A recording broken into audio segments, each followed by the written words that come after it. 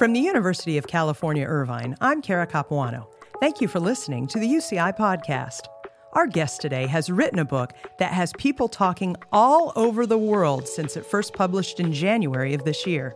The title of the book is Attention Span, a groundbreaking way to restore balance, happiness, and productivity. The author is Gloria Mark, Chancellor's Professor of Informatics at UC Irvine's Donald Bren School of Information and Computer Sciences. Professor Mark's research area is human-computer interaction. She studies how technology affects people's attention, mood, and stress level. Thank you for joining us today, Professor Mark. Thank you so much for having me. I really appreciate that we're both screen-free for this conversation. That's a rarity in today's technological times. And that's really at the center of some of the questions that your book is trying to answer around our capabilities to get anything done with so many different tasks and devices that demand our attention. How would you describe the research that went into writing Attention Span? I'm trained as a psychologist, and typically psychologists bring people into a laboratory. And laboratory studies are great because you can control all the things that you don't want to study, and you just focus on that variable of interest. So what you're doing is you're setting up an abstract model of the world. But, we use technology in all aspects of our lives. We use it at work, we use it at home, and a laboratory just can't possibly simulate all the things that happen to us in real life. Right? It can't simulate the amount of stress we feel or the relationships we have or the conflict you just experienced or the things that make us laugh. And so to that end, I decided that it's really important to go where people are, to go in their natural environments and study their tech use. So I set up what I call living laboratories. And I use a variety of different methods. I use sensors. I use computer logging techniques to see exactly how long people are on each screen. I use probes where people answer very short questions when they pop up on their phones or computers. I do surveys. And I use all of this information together to create a holistic understanding of how people are using their devices. What drew you to studying this topic? My own experience. I was living and working in Germany, and in the year 2000, I came back to the U.S. and I started out as an academic, as an assistant professor at UCI. And in contrast to where I was working in Germany, which was a research institute, and where I only had to focus on a single project, here I am in academia, and all of a sudden I have multiple research projects and multiple people. Everything was very exciting. It was very hard to say no, to turn anything down. And I found that my attention was just switching from project to project, from screen to screen. But at the same time, I also found myself glued to my screen. For me, grabbing lunch was just a very short break to grab food, come back, and get back in front of my screen. And I began to wonder, is it just me, or are other people experiencing this as well? And I decided, I'm a scientist. I can study this. And that's what started me off. I remember the first article that I read about your book. A pair of numbers made my eyes pop out of my head. Those two numbers are 47 seconds and 25 minutes. This is your work, your groundbreaking work. So can you please share with our audience the significance of those two numbers? For the 47 seconds, let me start by saying we first started studying people's attention span on their screens back in 2003. And at the time, we found that people's attention averaged about 2.5 minutes on any screen before switching. And that first study was published in 2004. The paper had a funny title. It was called Constant Multitasking Craziness, which we thought described people's experiences. We kept tracking attention spans In 2012, we found that they averaged 75 seconds on any screen before switching. And in the last 5 or 6 years, we found that they average 47 seconds. It's not just my work. Others have replicated it. One person found 50 seconds on average. Another person found 44 seconds. The midpoint is called the median, and that's 40 seconds. And what that means is that half of all the observations we found were 40 seconds or less. So people's attention when they use their devices just, flits around from screen to screen, from device to device. I call this kinetic attention. Kinetic means dynamic, and that's exactly a way to describe what we observe with people. Then remind us what 25 minutes refers to.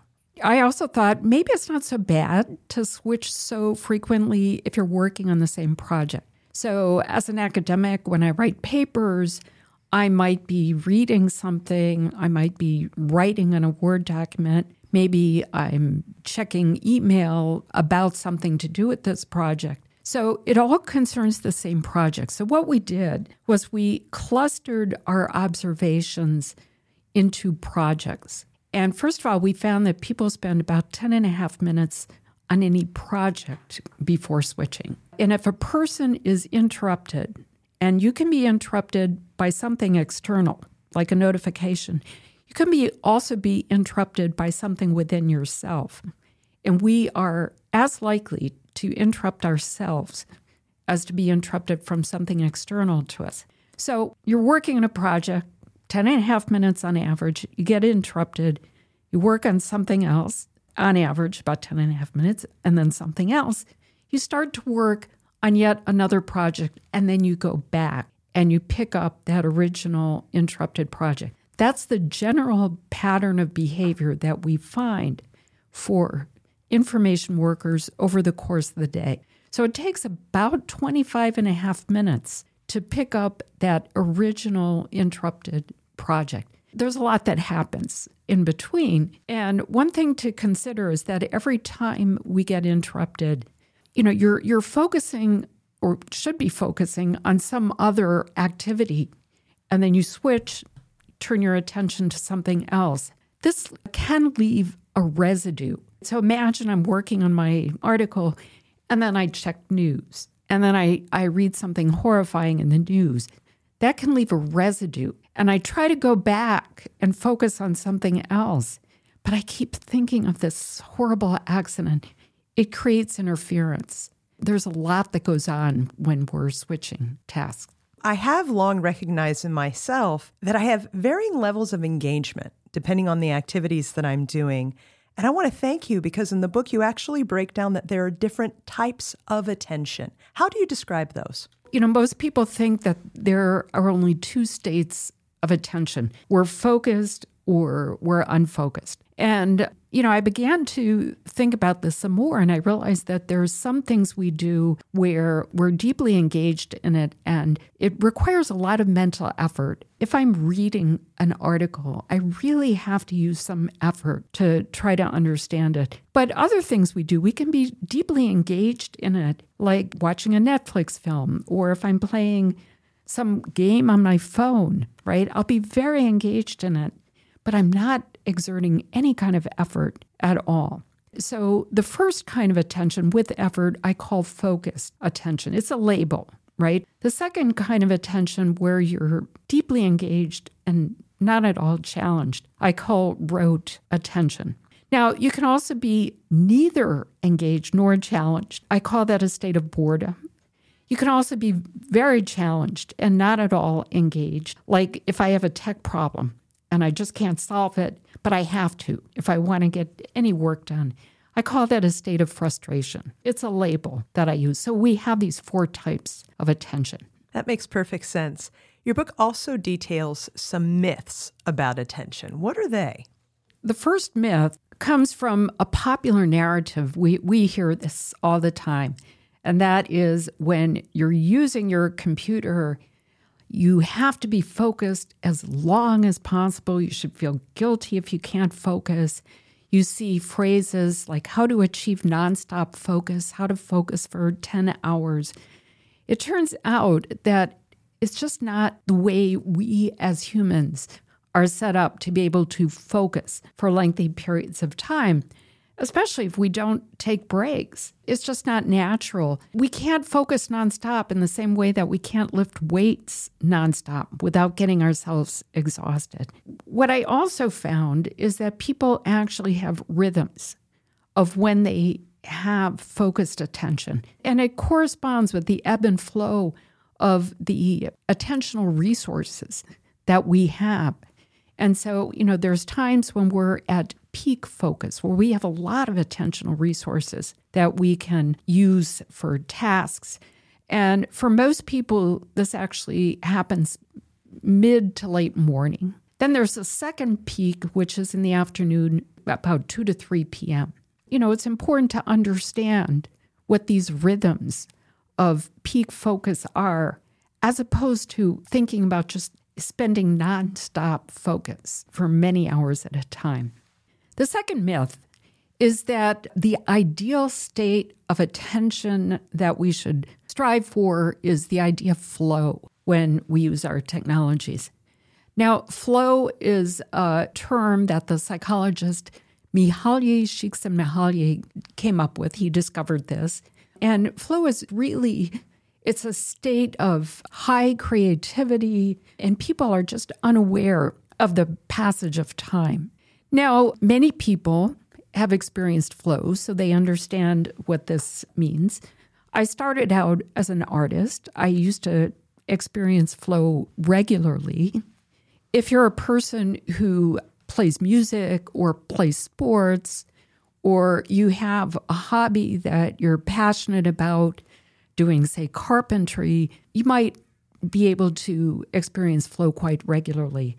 But for most people who do knowledge work, which means the primary task that they do is dealing with digital information, it's just not realistic to expect that people will get into flow. It's about the nature of the task. We have to think about having just the right balance of challenge and using our skill and having the right conditions for intrinsic motivation to really get into a flow state. And you can do that with any kind of artistic or music or sports endeavor, but it doesn't happen magically when we're using our devices, and unless you're playing computer games or you're a computer coder who writes really complex coding. They get into flow. The third myth, and we hear this quite often, is that the reason why we're so distracted when we use our devices is primarily because of the notifications and targeted ads that we receive when we use our computers and phones. Well, it's true. They are responsible for some of our distractions, but it's not the full story. We do not use technology in a vacuum. We're part of what I call a socio-technical world. What that means is that there are all kinds of social influences. There are other technical influences that affect our attention. For example, people may not realize that the very design of the internet was set up to mimic the way that our memory works. We think in terms of associations. That's a theory of how semantic memory is structured. The internet, which comes from an idea called the memics from Vannevar Bush back in 1945, was originally conceived as a way to organize information in terms of associations. So we go onto some internet page, let's say a Wikipedia page, we start reading it, and there's so many entry points into our mind's network. And we see an idea, we click on that link, and it sets off just a firestorm of associations inside of our minds. Then we see another link that's associated with something we're thinking of. Before we know it, we're down the rabbit hole. 45 minutes later. Yes. And of course, there are social influences. We're social beings. We check email because we want to maintain a balance of social capital. So I'm going to answer your email because I'm hoping you'll answer mine, right? So we exchange in social capital. There's all kinds of other influences as well. There's power. There's maintaining online identity. So there's just a host of reasons why we're distracted. It's not just notifications and targeted algorithms. The fourth myth is that when we do some kind of rote activity, remember, this is the activity where you're really engaged and you're not at all challenged, that when we do that, it has no purpose for us. It's wasting our time. We shouldn't play mindless, silly games because they're taking away from something more important. And I argue that they serve a purpose for us. So first of all, our research finds out that when people do this kind of rote, mindless activity, they're actually happier. Why? It has a calming influence on people. I have a game, a simple anagram game that I play on my phone. Now, we can use these kinds of activities strategically to help us step back from hard work, help our limited attentional resources replenish, right? It's a way to calm us. Now, we have to be strategic. You can't do that if you know that you've got to prepare for a meeting in an hour. Of course, it's not a good idea to do it. But if you have a few minutes before a meeting that you know is going to be difficult, you can just kind of sit back. You can do some mindless activity for a few minutes, and then you have to stop. We can create what I call hooks to pull us out of these rabbit holes. An example of a hook is knowing you have an appointment coming up. Another hook is you're doing a commute and you've got to stop doing this activity to get off on your stop. Hopefully you will stop. But we can look around us and we can create hooks, external events that can help pull us out of these rabbit holes. In other words, we can allow ourselves a few minutes to do this kind of mindless rote activity, and it can help us. It might even make us happy. I really appreciate the idea of the hook creation because it's the first of what I call several solutions that your book kindly offers to help us free ourselves from the shackles of these device distractions. What are some other solutions that you recommend to help improve our attention span? And if anything, kind of our psychological interpretation of how we're doing in that fight with our attention span? A lot of what happens when we get distracted is that we are drawn to things automatically. So we use automatic attention. So a notification that flashes on our screen, we respond to that automatically. That's just the way humans are wired. We have some inner thought or some urge or some memory. We respond to that automatically. So we have this urge, we want to check news. So we switch our screens and check news. The point is to become aware of these automatic actions, to bring these unconscious actions into a conscious awareness. And if we can do that, we can be intentional. And this comes from a social psychologist named Albert Bandura, who wrote a lot about the idea of how people can achieve self-efficacy. So, for example, in stopping smoking or stopping substance abuse. We can make our actions intentional when we use our devices. And when we do that, we can change. Now, how do we do that? During the pandemic, UCI offered a course in mindfulness-based stress reduction. And I found it to be so useful. And mindfulness is about keeping your focus on the present. And I realized, maybe I can somehow apply that to what we do on our devices. And so I came up with this idea that I call meta-awareness, which is being aware of what you're doing as it's unfolding. How can we do that? We can probe ourselves. We can learn to recognize when we have these urges that you want to switch screens and go to social media or go to the news, or, you see something fleeting across your screen, right? You can become aware of that, probe yourself and say, I don't need to pay attention to that. Or, importantly, we become aware of signals inside of our minds that tell us, you're fatigued. It's time to stop, pull back, take a break. So the idea is to become more intentional and aware of what we're doing. It's hard at first, but for me, it's now become second nature. It's like a skill that I can develop. And now it almost has become automatic for me to probe myself.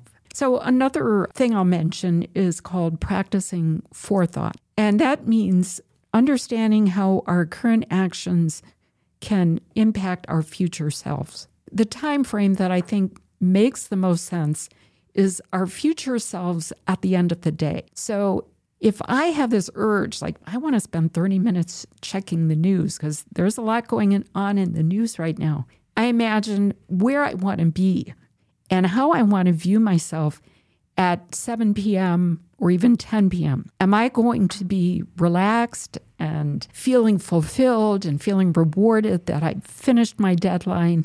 Or am I still going to be working on that deadline? The more concrete you can make that visualization about your future self at the end of the day, the easier it is for you to go back, pay attention, and work on that deadline. Now, there are also collective solutions. One solution is helping people detach from work at the end of the day. So psychological detachment is really important because we need time to be able to build our attentional resources back up. The stress we experience during the day has carryover effects. We bring it home. And yet when we still keep working, when we don't stop work in the evenings, right, it adds to that stress. And it can become chronic. And there's all kinds of negative health impacts when we experience chronic stress. So it's so important to psychologically detach. And so I do think workplaces need to do things to help us detach. Some countries even have policy, which is called right to disconnect laws. France has a law called the El Khomri law, where workers are not penalized if they don't answer electronic communications after work hours. Ireland has right to disconnect policy. Ontario has right to disconnect policy. Believe it or not, New York City tried to enact a local law for this, but that didn't work. I was going to say, I bet that fell apart. That completely fell apart. And in fact, my favorite organization that argued against it was the New York City Bureau of Tourism, which said, we are the city that never sleeps. That's why we're the #1 tourist destination in the world. So we can't possibly have our workers turn off. But I do think it's really important for people to psychologically detach. You have to remember we're all in this interconnected web of information. And if someone sends us a message through email or Slack or texting or phone, we feel obligated to respond, right? We're just caught up in this web. And I think that organizations can play a role in stopping this kind of practice to give us a chance to step back. I'd love to see that kind of change. That's very hopeful and optimistic. And like you said, something that could happen. What would you really like people to take away from the reading experience of attention span? I would say the first is that we have limited and very precious attentional resources and use them wisely. Understand that when we're switching our attention so fast, this tank of resources that we have leaks because it requires additional effort to reorient to new tasks every time we switch. So I would say use our resources wisely.